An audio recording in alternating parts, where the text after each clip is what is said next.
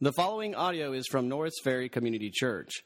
More information about Norris Ferry Community Church is available at norrisferrychurch.org. Thank you. Be seated. Barack Obama.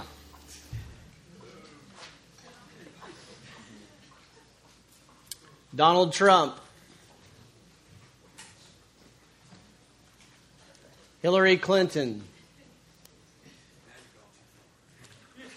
All these names evoke passion, very serious responses from all of us. They really show how quickly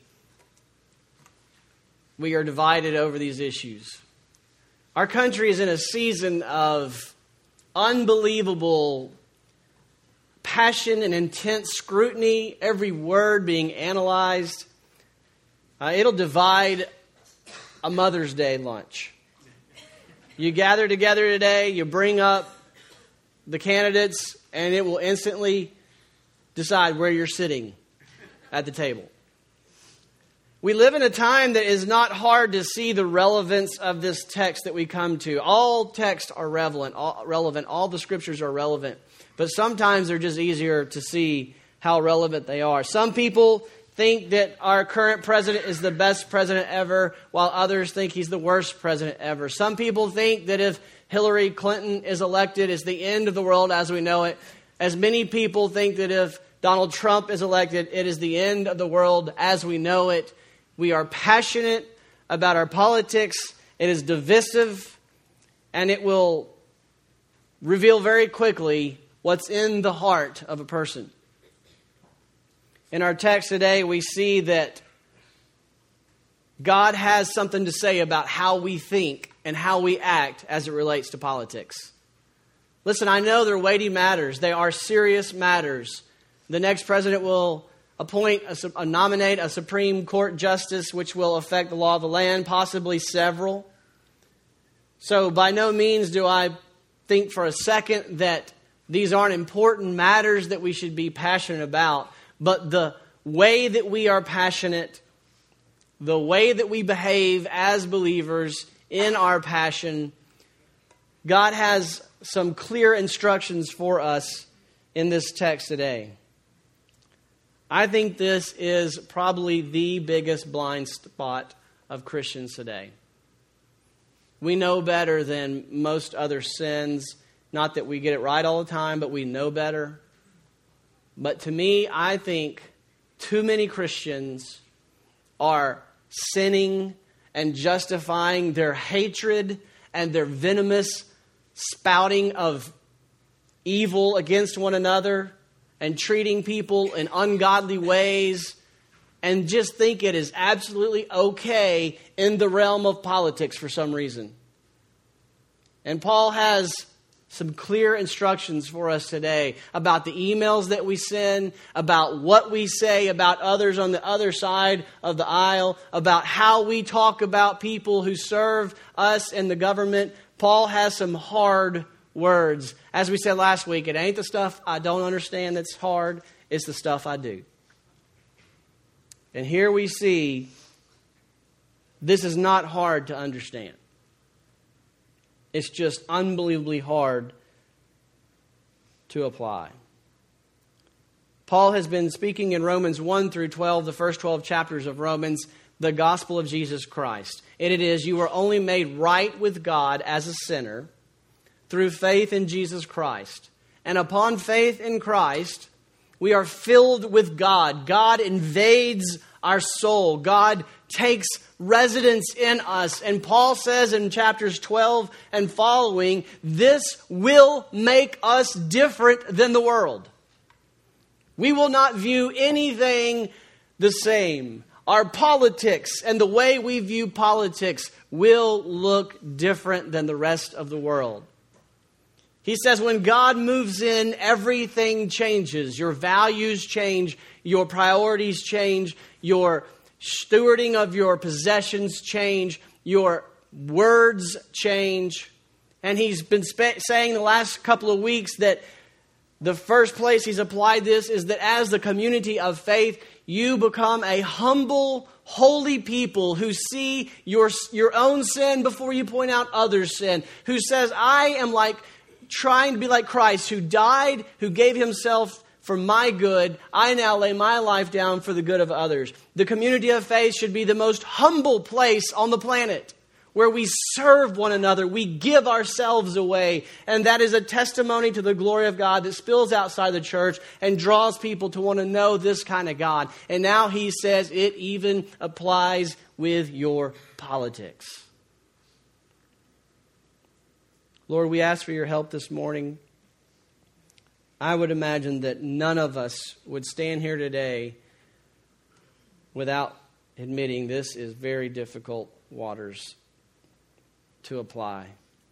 Lord, I pray that your grace, as recipients of the grace of God through the Spirit of God by faith in Christ, that your grace would produce in us transformation.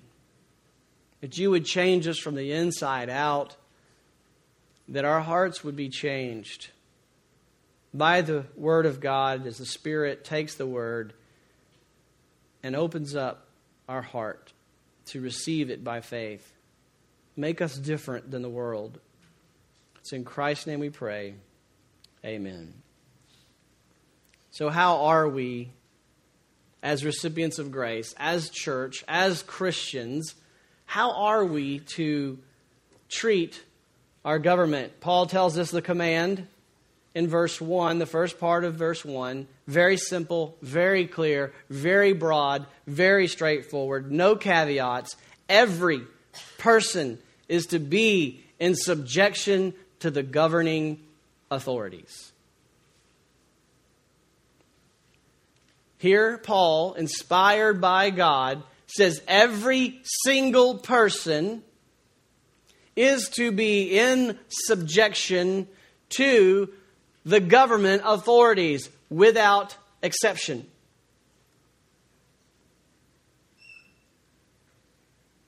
Christians, we are called to live in subjection to our governing authorities. You are called to live in subjection to your President, Barack Obama.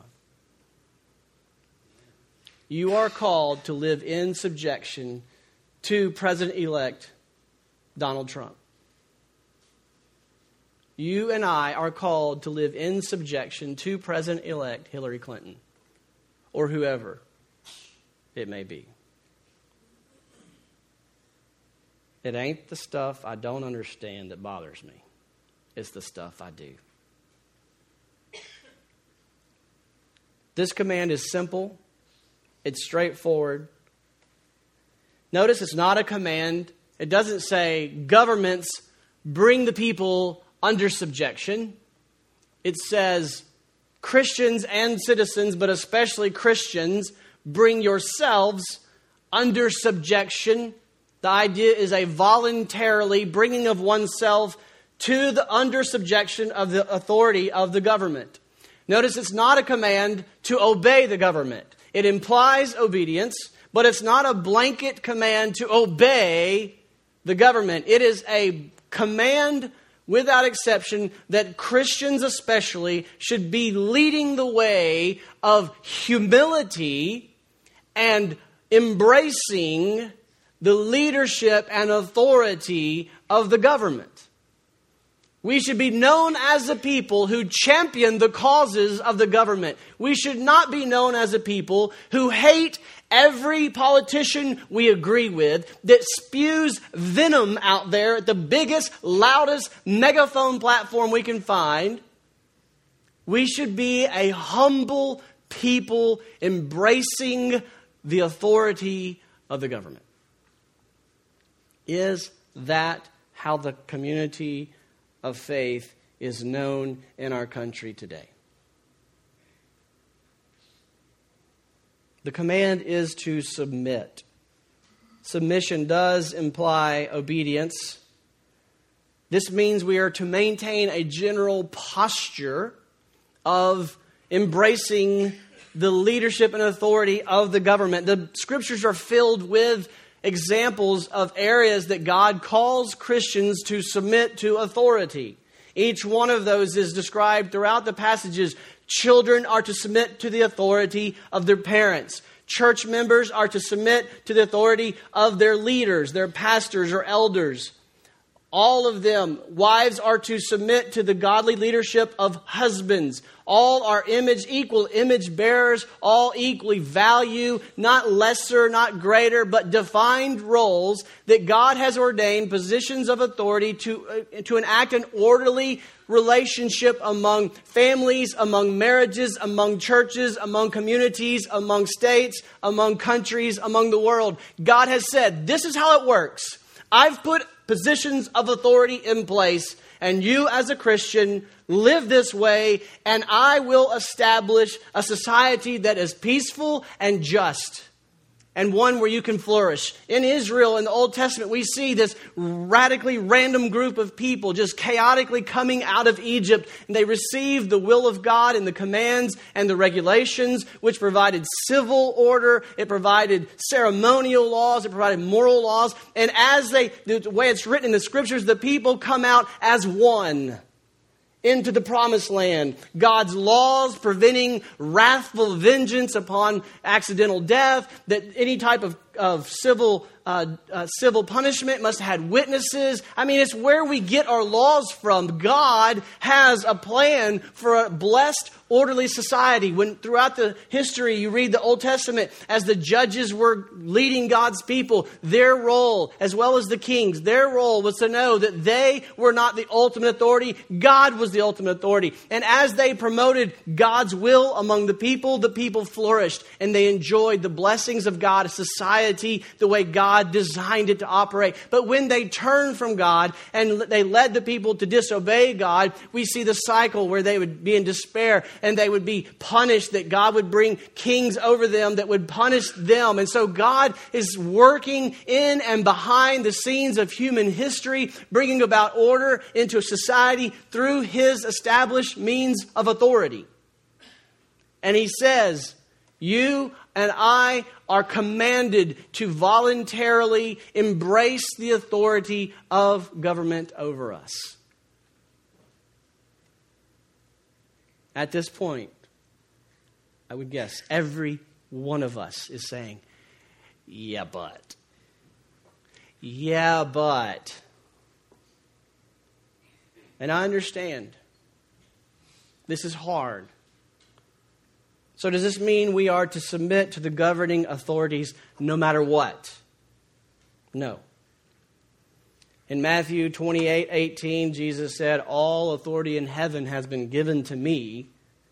And so all authority that He allows and ordains of human authority, we are to submit and embrace their leadership so long as it does not require us to disobey God.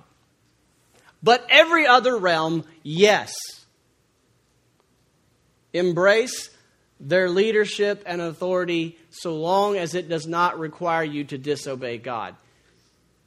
In the household, in the church, in government, no one is expected to obey to the point if it means disobeying God. But even when we have to resist ungodly leadership, even at that point, we can do it in such a way that it is respectful, it is humble, it is God glorifying. It demonstrates a desire to embrace godly, Godward leadership. It is not sinful and hateful and venomous. There's a great example of this in the Wall Street Journal this week. There was an opinion piece by Lorraine McGuire from the Little Sisters of the Poor. Assuming all the facts in the article are right, the nuns are being forced by government to provide health care, which covers contraceptive and other services the religious organization deems sinful. And she says, quote, thus the choice we were given was a stark one.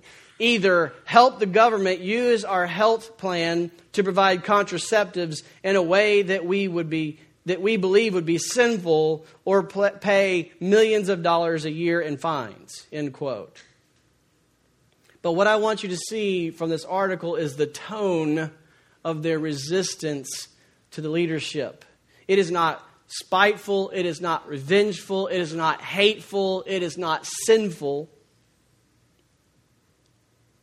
The nuns say they wanted to offer to work with the government, figure out a way that everyone can have their goals met without them having to do something they deemed sinful.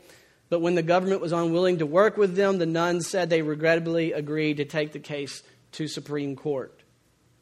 Ms. McGuire says, the most difficult yes for me in this process was the one I said initially when we decided, with the help of the Becket Fund for Religious Liberty, to ask the courts to intervene on our behalf. Our religious order, the Little Sisters of the Poor, is over 175 years old, and until recently we've lived our lives outside the spotlight. We don't usually take political stands or attract much attention, but we felt we had no choice and believed that if we pursued this case in the right spirit, that it could make a difference. We said yes to the Supreme Court this week because we believe it is possible to find solutions that work for all sides. Our government has many ways to achieve its goals. We only ask and pray that it will do so without entangling us so that we can carry on our mission of caring for the elderly poor and remaining faithful to God. This is a great example of standing for what's God's will, not obeying something that is sinful, but doing it in obedience to Paul's command to submit yourselves to the governing authorities in the context of love. The first passage before this is love one another. Next week, love one another. Right in the middle, submit to your governing authorities.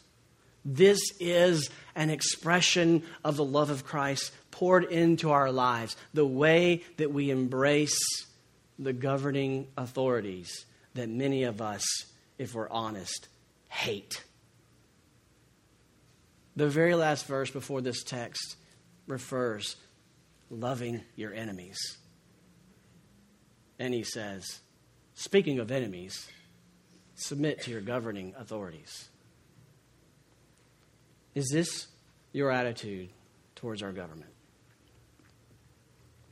Is this the testimony of the church? When we are interviewed on national television, do the people hear this tone from believers? Do they say, man, those Christians are different? I imagine some of you still thinking, yeah, but I don't know that Paul could ever imagined what we would be facing. Little historical context is helpful here.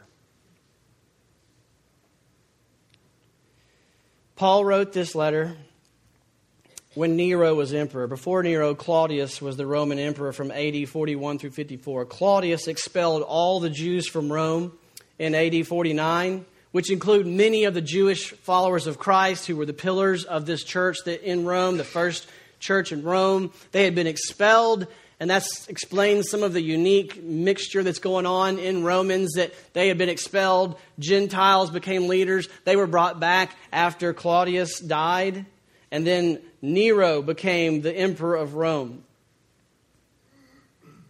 Now Nero himself is credited for setting fire to the city of Rome. Burned virtually the whole city down. Why? To expand his palace compound. And what did he do? He blamed the Christians. And he created a context of hatred and anger towards the Christians. They were blamed for burning down the city of Rome. When he himself did it, as equivalent to President Nero in the White House, if you will, burned down the country and blamed the Christians. And if that wasn't enough, Nero is said to have captured Christians, dipped them in oil, set them aflame so they would be human burning torches at the parties at the White House. And then he says, Paul says in that context to the Christians, every one of you must submit yourselves to governing authorities. We can't hide Paul didn't know what we're facing. Paul means it. God inspired it. We as Christians who claim to have been transformed by the grace of God must obey, must love, must humble ourselves and embrace the governing authorities' leadership. When God enters a life, when grace transforms a heart, the impossible becomes possible. We as a church must say, yes, Lord, make this true of my heart. We as Christians must say, yes, Lord, give me the grace I need. Repent of the sin. Confess it to the Lord. Lord, I admit it. I have been sinning. I have been taking pride. I have been taking joy and pleasure in hating the enemy in the political realm. And I need your help to not do it anymore. We can no longer feel justified in spewing venomous sin against people of the other political camp. Can no longer feel pleasure in forwarding those emails that sinfully mock others. There is nothing of Christ in it. And we should repent of it. And we should be models of bringing glory to God in a context that is challenging. This is one of the places we can say it gets real for us. God is commanding us through Paul's writings to have a posture of embracing leadership and authority of the government. Now, if you think about Daniel, Daniel was in the lion's den. Why was Daniel thrown into the lion's den? It's because he refused to bow down to the king as God, even though it meant him being thrown into a pit of lions, knowing he'd be devoured, surely, if God didn't save him. But what did he say about that king? He said, God put that king in that place. So even in his civil disobedience, he was embracing as much as he could and respecting that office. In the scriptures, we know in Acts 5:29, the Jewish leaders were told Peter and John, stop preaching the gospel. And they said in response, we must obey God rather than men. In the book of Revelation, believers are honored for obeying God in the face of government pressure to disobey God. So no, we don't obey any authority that tells us to disobey God, but every ounce of our being should be a posture of embracing the authority of the government as much as we possibly can. That's how we should be known.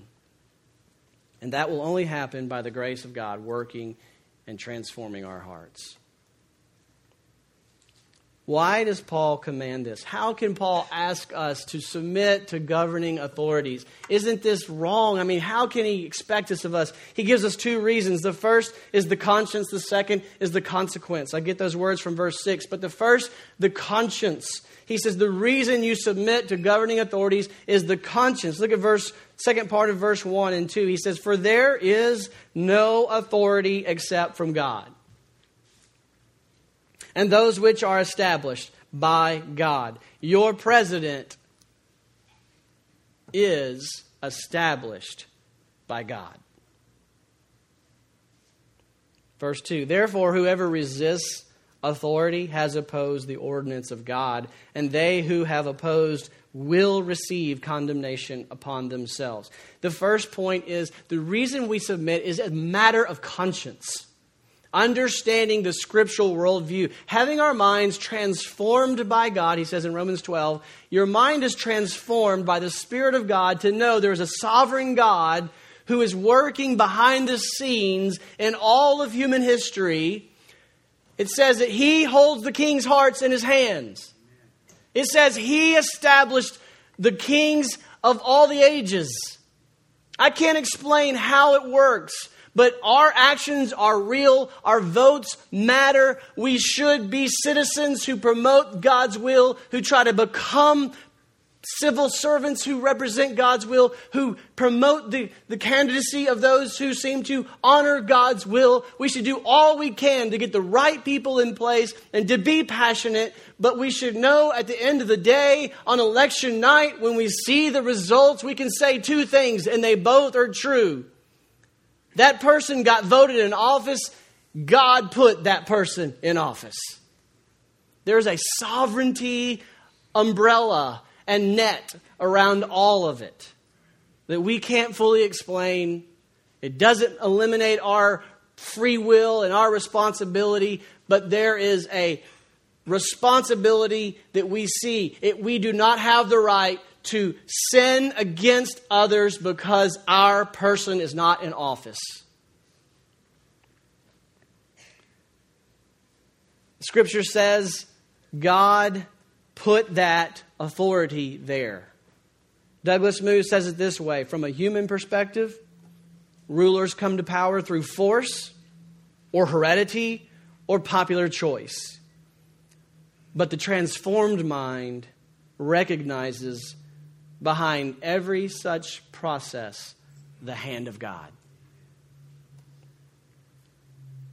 Our government is far from perfect, but at the end of the day, when the election is over, when we've done everything we can and must do to try to elect the right officials with godly values, ultimately, God expects us to submit to the authorities that He puts in place through our vote. So it's a matter of conscience, because to disobey the authority God put in place is sin. It's to disobey God. If they're not telling you to sin against God, then you are called to obey them, and we'll see honor them and respect them. The second reason is consequence. Verses 3 through 5, for rulers are not a cause of fear for good behavior, but for evil. Do you want to have no fear of authority? Then do what is good, and you will have praise from the same, for it is a minister of God to you for good. The government is a minister of God for you for good. But if you do what is evil, be afraid, for it does not bear the sword for nothing, for it is a minister of God, an avenger who brings wrath on the one who practices evil. Therefore, it is necessary to be in subjection, not only because of wrath, but also for conscience sake. The second reason Paul gives Christian citizens to voluntarily maintain a posture of submission and embracing the authority of the government is the consequence. Very practical consequence, both positive and negative. First of all, the positive consequence, he says, government is a gift from God. Thank God for your government. How many of us thank God for our government? Do we realize what chaos happens when there is no government? Do we realize how wonderful our government is compared to places that don't have any type of democracy at all? And God says even the worst dictatorship is better than anarchy. Think of the worst things a government has done, whether it's the Holocaust. Think of the worst that you can imagine, and it would be multiplied worse if there were no government. Yeah, governments are messed up because we live in a fallen world filled with sinful people, but any form of government is a gift from God for which we should be thankful. God establishes peace, measures of justice that allow us to flourish and work and serve and worship in ways that we would never be able to do if God didn't give us the great gift of government authorities over our lives. So they are ministers of God for good. Paul, I can see him writing to the Romans, many who probably want to revolt, wanting to take out the government, and he's saying, why submit? It's a matter of conscience. But let's just get practical. You rise up against this government and they're going to kill you. and they have a right to do so, unless you're being asked to oppose God's will. What he says here is that government is an extension of the arm of the wrathful arm of God to establish justice. It is right for governments to punish lawbreakers because God has established their authority to establish laws, and if the citizens disobey the law, they have the right. It should be proper punishment. It should be just punishment. It should be based on witnesses like the Scripture says, but it is right for government to punish rebellious citizens. And so he says, for matters of conscience, God put them in place. They're there for your good. Embrace their leadership. Follow them.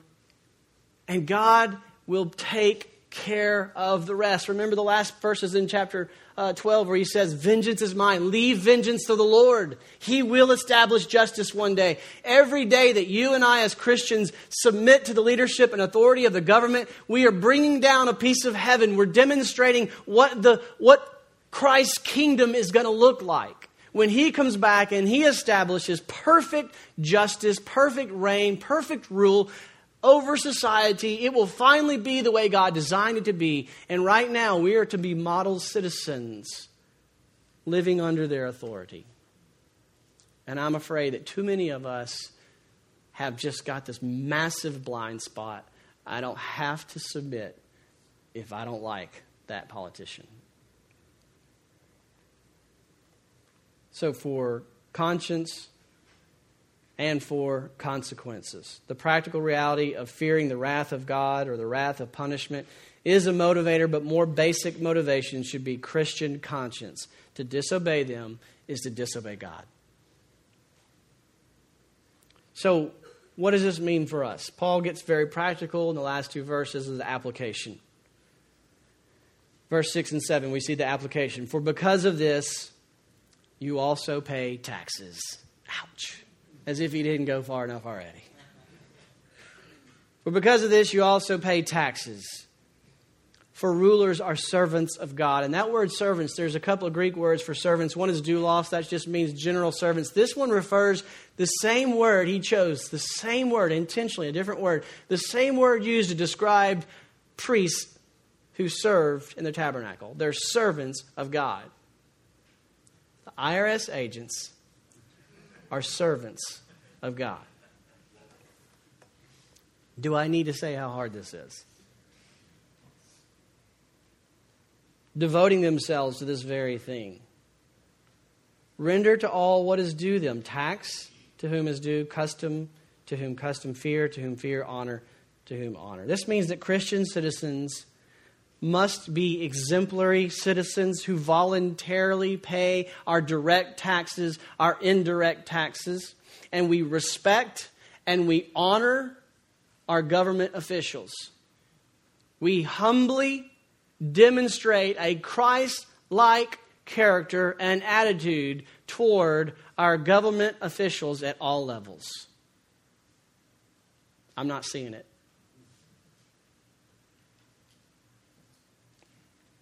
I'm not feeling it.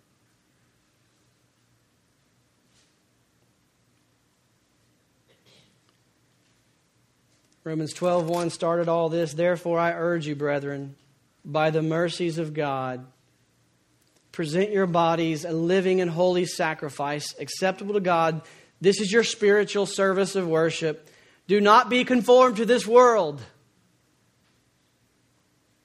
but be transformed by the renewing of your mind, so that you may prove what the will of God is, that which is good and acceptable and perfect. This is our chance to be different. And that's when it's hardest. It's so tempting. It feels so good to act like the world is acting against the other side. But through the grace given to me, Paul says, I say to everyone among you, do not think more highly of himself.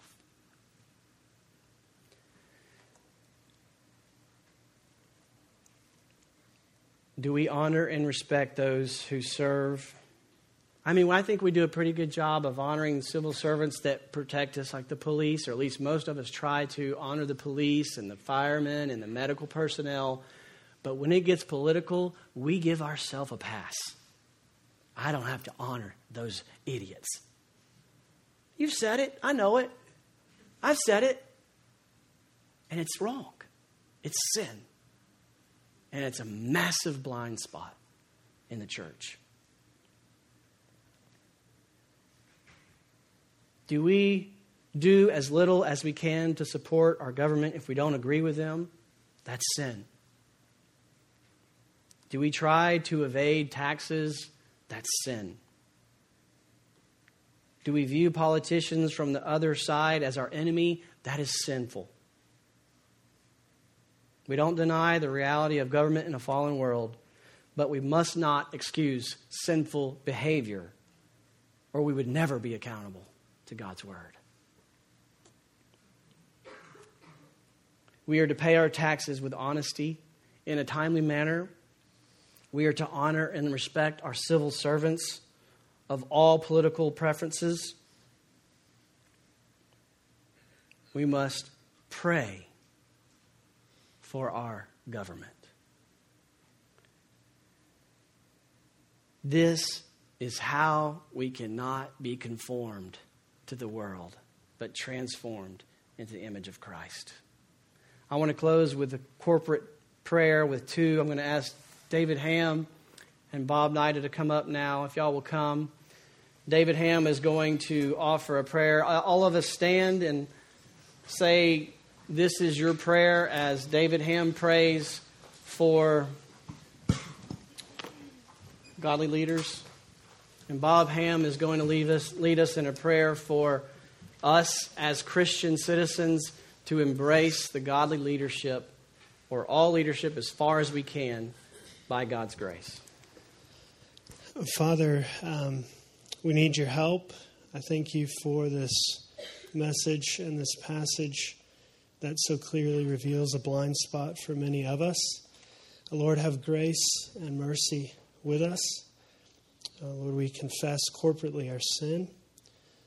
Lord, we do pray for the governmental authorities that you have placed over us on a city level, on a parish level, on a state level, on a national level, on an international level.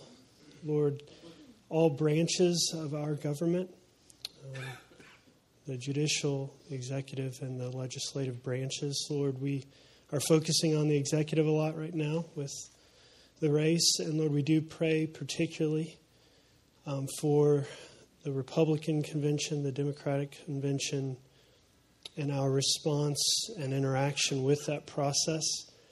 Lord, would you give us wisdom? Would you give our leaders wisdom? Would you give the parties wisdom and grace and mercy? Lord, would you be with them? Would you draw them to yourself by your saving grace? Would you give them wisdom in governing by your common grace? For your glory, for their good, and for the good of your creation. Lord, we do look forward to the hope of the perfect government that you will establish on the new heaven and new earth. Lord, we long for that day. We hope for the fulfillment of your promise that we will enjoy for all of eternity. But until then, Lord, would we have a posture of submission. And Lord, to those to whom we're called to submit, Lord, be gracious to them. Bless them for your good, for their good, for your glory.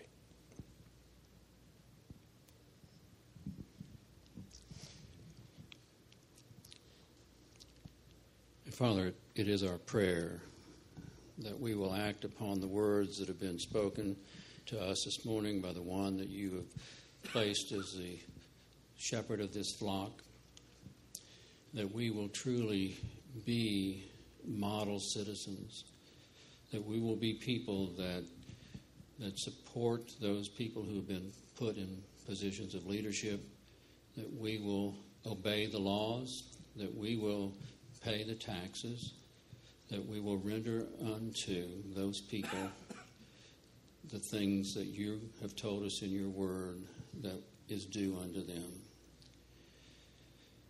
And you've also told us that we are to pray for kings and people who are in authority over us, that we might live in peace and godliness.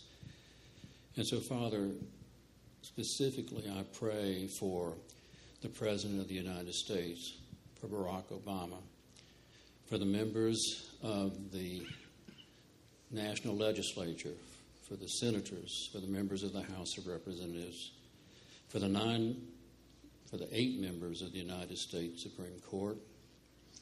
I pray for the governor of this state, for Governor Edwards, for the members of the state Senate and the House of Representatives who are right now wrestling with a very difficult issue. I join in David's prayer that you will guide the things that they do.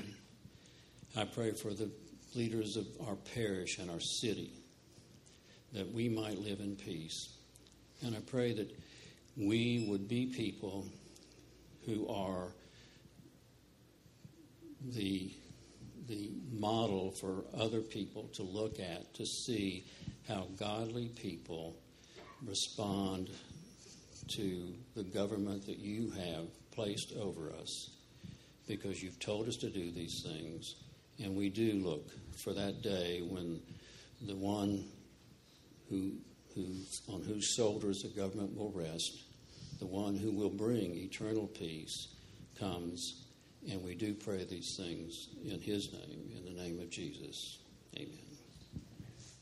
Thank you for listening to audio from Norris Ferry Community Church, located in Shreveport, Louisiana. Feel free to make copies of this message to give to others, but please do not charge for these copies or alter the content in any way without permission. For more information about Norris Ferry Community Church, please visit us online at norrisferrychurch.org.